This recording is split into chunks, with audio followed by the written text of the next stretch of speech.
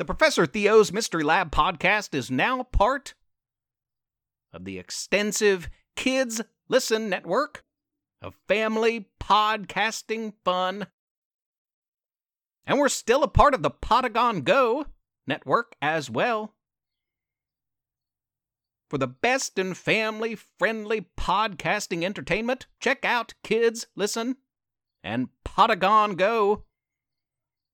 There's literally 150 shows to choose from, something for everybody, be it storytelling, science, education, entertainment, role-playing, you name it. Now get to podcasting, young ones. Get ready to meet the adorable and adventurous Bernie the Bunny. Stay tuned. Professor Theo's Mystery Lab. I'm Professor Theo. Welcome to the lab. I'm broadcasting from the campus of Splendid University in beautiful, wondrous, adventurous, imaginative, amazing, and quite different, splendid West Virginia. Home to kid superheroes aplenty, time-traveling teens. We even have our own kid space force. But some of our most amazing creatures are not human at all. You know Barnum, the detective dog? Cole, the race car driving cat? The Bat Band? Turk and Pork Chop? The Super Kitty Six? And many, many more. But I've never told you the tale of my favorite little bunny, Bernie. This is his tale. Sit back, relax, and enjoy. Bernie the Bunny, out of bounds. A backyard full of bouncing bunnies is nearby the elementary school. Students often gawk at the cute creatures on their way to and from class.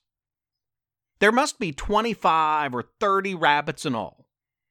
Maybe more. And yes, that is an awful lot of bunnies, but they do multiply quickly. Mr. and Mrs. Bunny owner probably didn't realize that when they adopted 2 lovely bunnies just a few months ago. The fence back there isn't that secure either, so every once in a while, a bunny breaks loose. That is just what Bernie the Bunny did one day. Bernie was a snow-white bunny with soft fur, red eyes, and a twitching nose, and a heart that longed for adventure. On day 1, Bernie bounded for the playground. But then a large group of children screaming playfully scared Bernie back home. On day 2, Bernie bolted past the monkey bars and toward the tranquil path adjacent to the river. But Bernie balked when he spotted a big husky dog in the distance. Bernie returned home. Each day proceeded this way for quite a while. A busy Bernie would further explore the world around, each day hopping a bit farther than the day before.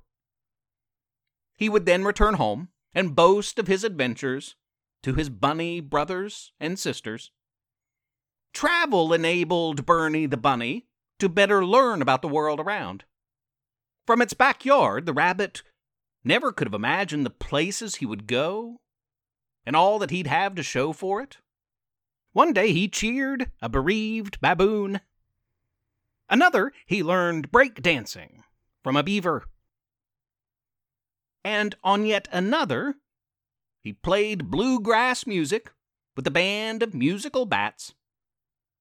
He solved a case with Barnum, the detective dog, burned up a few laps with Cole, the race car driving cat, and barely bested Ted the turtle in a 100-yard dash. The world is like that, you know. The more you travel, be it on foot, or in a plane, or hopping down the lane, or simply through the pages of a wonderful book, the more you learn about the world outside of your little backyard, fenced in where most everyone else looks and acts like you. It was a lesson in life that Bernie found quite beautiful, inspiring. Thankfully, Bernie always finds his way back home with more stories of the world around to share with his bunny family. And they love hearing his tales and learning about what's out there. That world, that big, awesome world that had at one time seemed so small to them.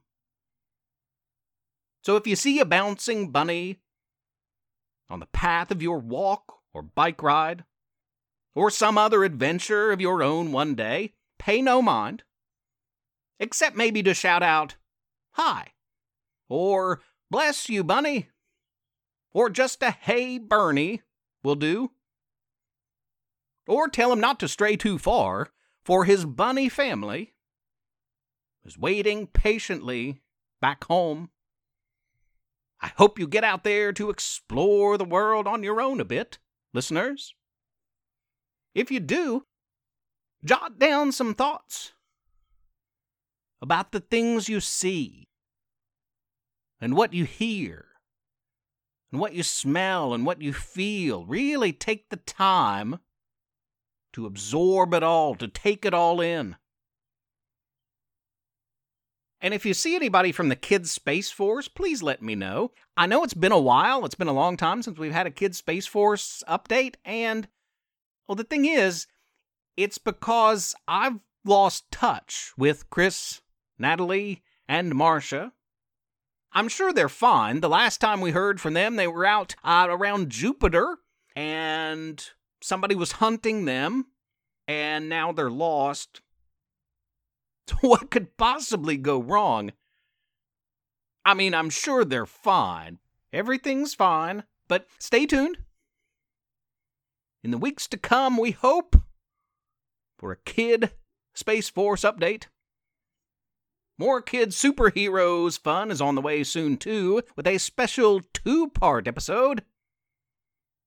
The Kid Superheroes face their final elementary school foe, that of mathematics teacher Brandy Bermuda. Next week, thoughts on the school year that was, summer adventure ahead, and the power of daydreams. In the meantime, have a wild and wonderful and adventurous week. Be good to each other. Be helpers. Hello, this is Risty Joy again.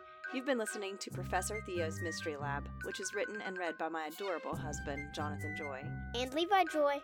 Thank you for rating and reviewing this podcast on iTunes. Please continue to spread the word. Also, consider supporting this project by making a small monthly pledge at ProfessorTheo.com. You can email our family at theprofessortheo@gmail.com or tweet at us at Theo_mystery. Thanks for listening.